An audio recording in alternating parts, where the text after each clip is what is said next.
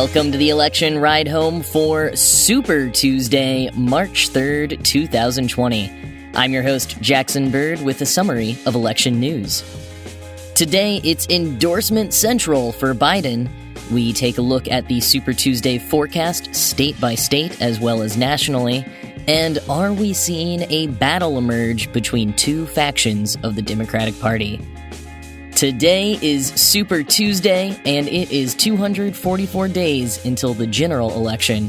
Here's what you missed today from the campaign trail. Since winning South Carolina on Saturday, Vice President Joe Biden has received over 100 endorsements, including former California Representative Barbara Boxer, former Senate Majority Leader Harry Reid, former National Security Advisor under Obama Susan Rice, lawyer and wife of the late Ted Kennedy Vicki Kennedy, former U.S. Representative and former presidential candidate Beto O'Rourke, and now Senator Amy Klobuchar and Pete Buttigieg. Quoting Reuters, Biden's comeback in South Carolina after poor showings in other early voting states was exactly the kind of victory that Democratic Party officials, alarmed that frontrunner U.S. Senator Bernie Sanders is far too liberal to beat Trump, had been craving, according to more than 24 people who gave their endorsements or were involved behind the scenes. Reuters also points out regarding the endorsements, quote, people both inside and outside the Biden campaign said while the effort involved calls from Biden aides asking for help, most decided on their own. Said former Representative Barbara Boxer, I hadn't planned on endorsing anybody, but then I started getting worried that Bernie Sanders would become the nominee. Appearing at a rally for Joe Biden last night in Dallas, Senator Klobuchar said, if we spend the next 4 months dividing our party and going at each other, we will spend the next 4 years watching Donald Trump tear apart this country. It is up to us, all of us, to put our country back together, to heal this country, and then build something even greater. I believe we can do this together, and that is why today I am endorsing Joe Biden for president. Beto O'Rourke also appeared at the rally to announce his endorsement of Biden, saying, tomorrow, March 3rd, 2020, I will be casting my ballot for Joe Biden. We need somebody who can beat Donald Trump. The man in the White House today poses an existential threat to this country, to our democracy, to free and fair elections, and we need somebody who can beat him. And in Joe Biden, we have someone who is the antithesis of Donald Trump. Pete Buttigieg held a separate last-minute event at a fried biscuit joint called Chicken Scratch in Dallas, where Vice President Biden appeared ahead of his rally later that evening. At the event, Buttigieg said, I'm looking for a president who will draw out the best in each of us, and I'm encouraging everybody who is a part of my campaign to join me because we have found that leader. Biden called Buttigieg not only brilliant but decent and said he reminded him of his late son Beau, saying, quote, it's the highest compliment I can give. Speaking to reporters in Houston earlier that day, Biden said of Buttigieg, quote, I indicated to him that if I became the nominee, I'd be coming and asking him to become a part of an administration. He'd be engaged in moving things forward, end quote. Meanwhile, Senator Sanders held a rally in St. Paul, Minnesota, where he praised both Buttigieg and Klobuchar and said to their supporters, quote, the door is open, come on in. Sanders also wasn't completely left out of the endorsement fun. He was endorsed by The Nation as well as Democracy for America, an organization that tried to get Senator Warren to run for president in 2016. However, this year their members voted overwhelmingly for Sanders, 80% of them choosing the Vermont senator in a membership survey. Senator Warren also garnered a notable endorsement yesterday from Democratic women's organization Emily's List, who said in a statement that Warren is the best candidate to, quote, unify the Democratic Party and take on Donald Trump.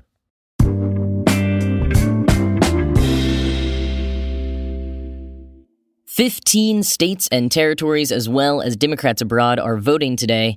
That's a total of 1,357 delegates up for grabs just today, about a third of the total 3,979 delegates.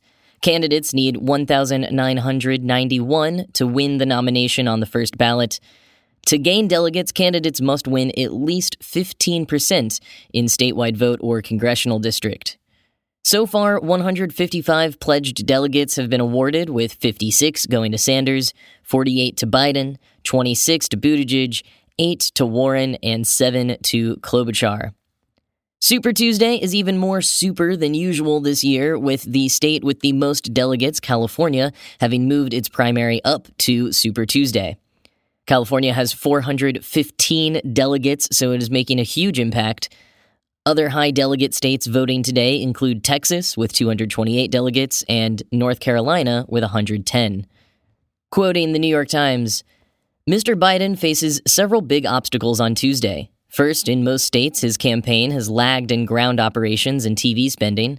Second, Michael R. Bloomberg, the billionaire and former New York mayor, who most certainly does not have a resources problem, will compete for the first time, appearing on the ballot in all Super Tuesday states.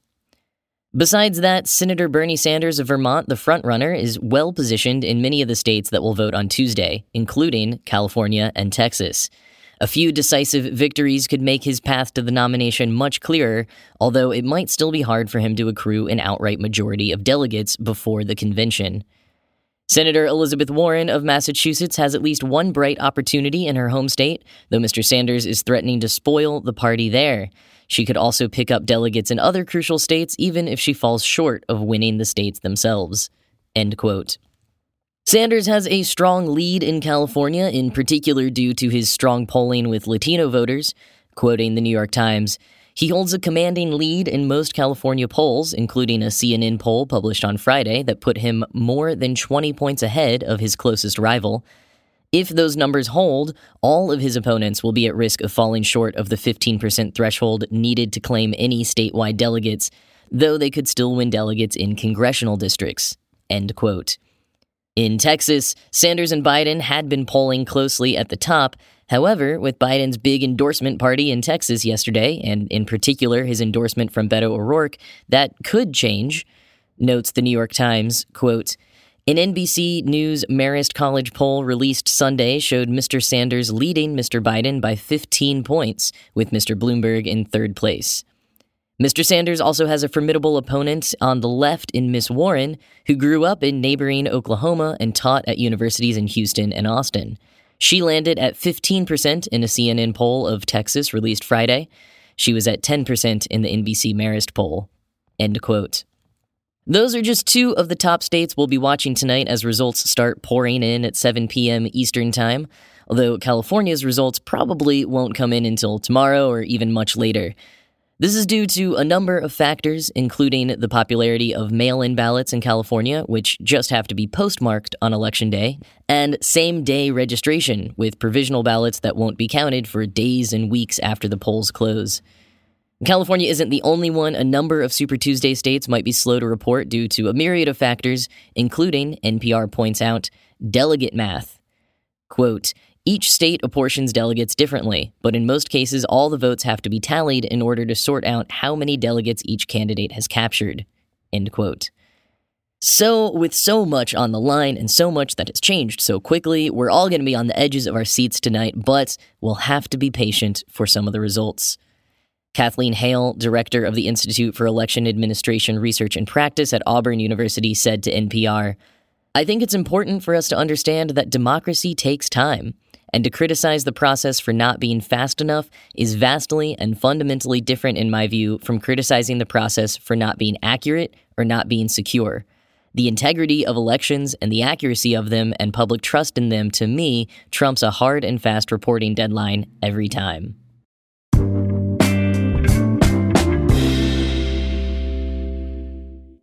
This morning, we got the latest Data for Progress poll, which is their final polling ahead of the Super Tuesday results.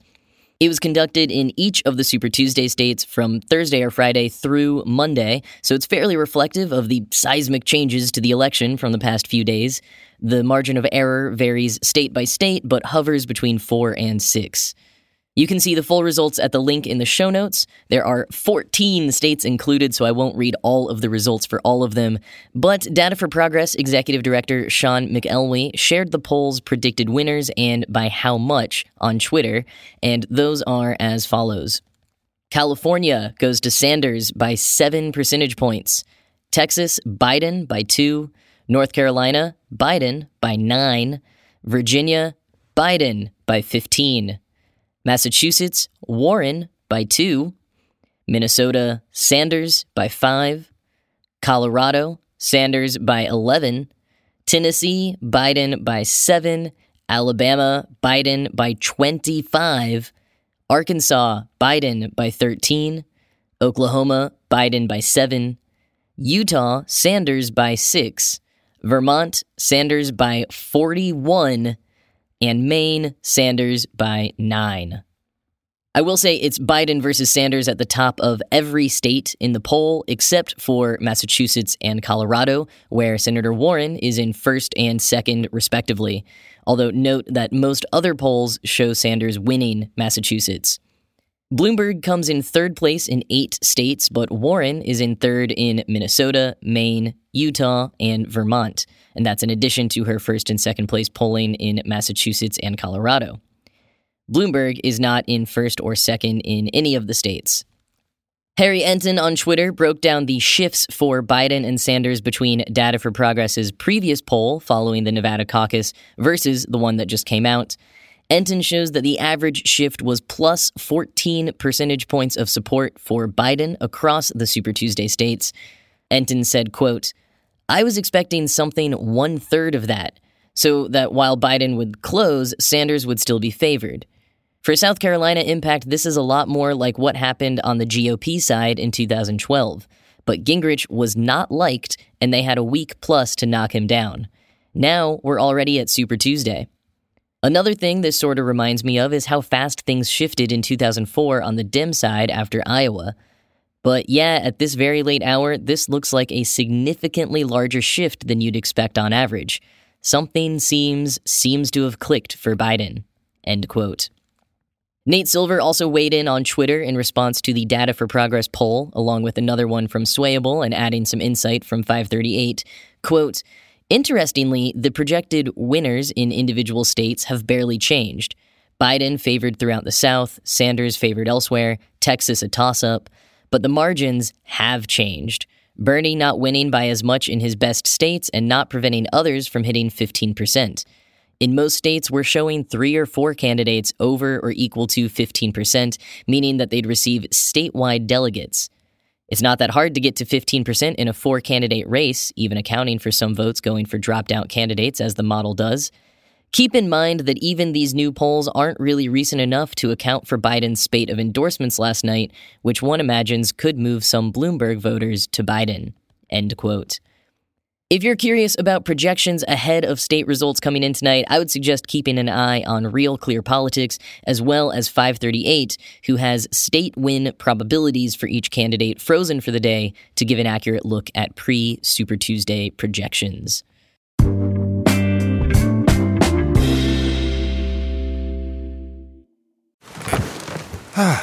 The comfort of your favorite seat is now your comfy car selling command center, thanks to Carvana. It doesn't get any better than this. Your favorite seat's the best spot in the house. Make it even better by entering your license plate or VIN and getting a real offer in minutes.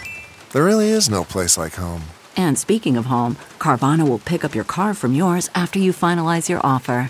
Visit Carvana.com or download the app and sell your car from your comfy place. CarMax is putting peace of mind back in car shopping by putting you in the driver's seat to find a ride that's right for you. Because at CarMax, we believe you shouldn't just settle for a car. You should love your car. That's why every car we sell is CarMax certified quality, so you can be sure with upfront pricing that's the same for every customer. So don't settle. Find love at first drive and start shopping now at CarMax.com. CarMax, the way car buying should be. Let's take a look at things nationally, however. As I mentioned yesterday, Morning Consult had a new poll out giving one of our first looks at national voter sentiments after Biden's huge win in South Carolina. However, they polled likely Democratic primary voters on Sunday, March 1st, so this was most likely before Buttigieg and definitely before Klobuchar had dropped out.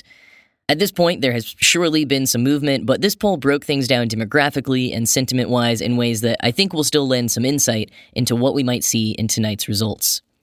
Before the South Carolina primary, Morning Consult's polling had Bernie Sanders in the lead with 32% of support and Joe Biden in second with 19%. After the South Carolina primary, Sanders dropped 3 points down to 29%, and Joe Biden rose 7 points to 26%, putting the two candidates just 3 percentage points away from one another as compared to a previously over 10-point gap. The poll has a margin of error of 2 points. Quoting Morning Consult, Sanders saw his first-choice support shrink among black voters, leaving him in a tie with Biden at 31%. Among Hispanic voters who will play a prominent role in Tuesday's contests in Texas and California, Biden's first-choice support increased 9 points to 21%, though he still trailed far behind Sanders, who has more than twice that share of support with the voting bloc. End quote. On the topic of where Buttigieg's supporters will fall, Morning Consult asked respondents for their second choices in a poll before the South Carolina primary. In that poll, his supporters were split among Sanders, Biden, Bloomberg, and Warren. But in this latest post-South Carolina poll, his supporters have consolidated a little bit more around Vice President Biden, with 30% of them picking him as their second choice. Continuing from Morning Consult, quote, a third of Democratic primary voters said they think Biden has the best chance of beating Trump, up 16 points from polling conducted after his losses in the Nevada caucuses and the New Hampshire primary. 31% of Democratic primary voters said Sanders is the most electable, down 3 points since his Nevada victory. Each of those surveys of Democratic primary voters had a 3-point margin of error, end quote. So even before Steyer, Buttigieg, and Klobuchar dropped out, potentially consolidating moderate voters behind Biden, his South Carolina victory on its own had started changing the game in his favor. He's not winning the national polls, but it is a remarkable change. Meanwhile, 538's primary forecast has had some major changes. In terms of each candidate's chances of winning more than half of pledged delegates, the forecast at the time of recording still has no one with the best odds, as it has for much of the campaign. However, in terms of the candidate's chances of winning a plurality of delegates, the 538 primary forecast currently has Biden at the top with 2 in 3 odds, 63%. Sanders is down to 34% odds, Bloomberg 1%, and Warren less than 1%.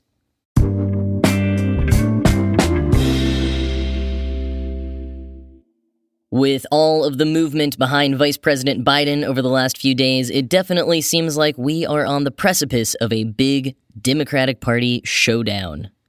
Ryan Lizza, writing for Politico, says, quote, inside the Democratic Party, there's a debate not unlike the one that divides the two main parties about the breadth of change that Washington should pursue. The Democrats' moderate wing, which is now anchored behind older black voters in the South, remains deeply skeptical of Sanders-style socialism, while the new left, powered by young radicals in big cities, is repelled by the incrementalism of Biden. This divide between Sanders's and Biden's bases might not be easily bridgeable, and if a clear delegate winner fails to emerge, the party's convention in Milwaukee could be as messy as anything since 1968, when supporters of anti-war candidate Eugene McCarthy took to the streets to protest the establishment-led victory of Vice President Hubert Humphrey. How the eventual nominee wins the nod and how he or she handles the inevitable bruised feelings in the other camp will matter more this year than it has in decades. End quote. Jonathan Martin and Alexander Burns, writing for the New York Times, said, quote, interviews with more than 100 Democratic elected officials, campaign strategists, union leaders, and donors revealed a party establishment that spent many months distressed about the implications of nominating Mr. Sanders, but frozen in a state of anxiety over who would be the best alternative. Many of the most influential officials, organizations, and donors in the party remain torn between their concern about Mr. Sanders' chance in the general election, their fear of antagonizing his supporters, and their belated and often rueful recognition that he has assembled a political movement with appeal well beyond the youthful left-wing base he built in 2016. Top Democrats now believe that there are only 2 realistic paths forward in the presidential race: a dominant victory on Tuesday by Mr. Sanders that gives him a wide lead in the delegate count, or a battle for delegates over months of primary elections that might allow Mr. Biden to pull ahead or force the nomination to be decided at the Milwaukee convention in July. End quote. Lizza continues in Politico, Super Tuesday will test whether establishment Democrats effectively learned the lessons of 2016. Back then, the Republican Party was being taken over by an outsider whipping up populist forces against the elected leadership. A large field of candidates and a divided opposition failed to confront the intruder by rallying around a single narrative. Democrats this year seem to be on the same course. In fact, almost every important rule change the party made since 2016 inadvertently made an insurgent takeover easier. But on Sunday and Monday, it was revealed that a national party, even one that is decentralized and leaderless, can still coordinate around a single presidential candidate when it faces what a large majority of elected officials view as a threat. Will that coordination unambiguously help Biden, or will it engender a backlash against the party's elites and benefit Sanders, at least in some places? End quote. Like 2016, this is at least a challenge to the parties decide thesis.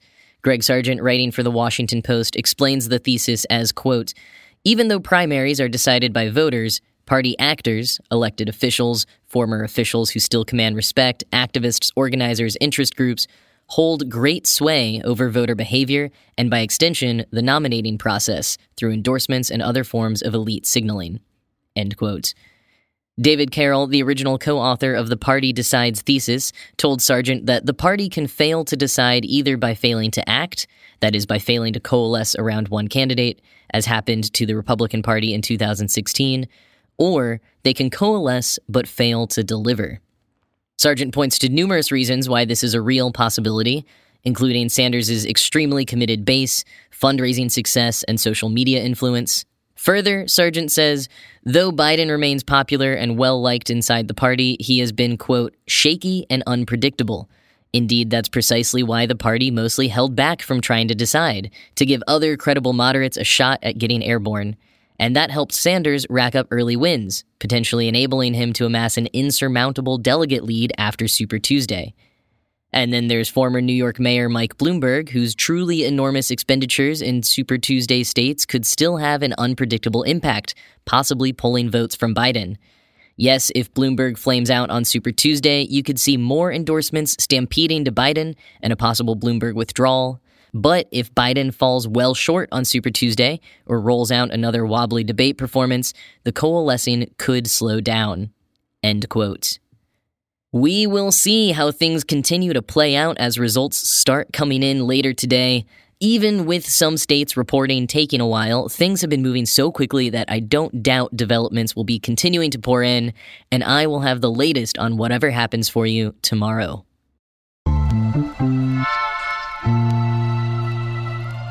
And that is the election roundup for the day. If you live in one of the 15 states or territories that is voting today, I hope you get out and vote if you haven't already. And always, you can find Election Ride Home on Twitter at Election Podcast or on Facebook at facebook.com/Election Ride Home.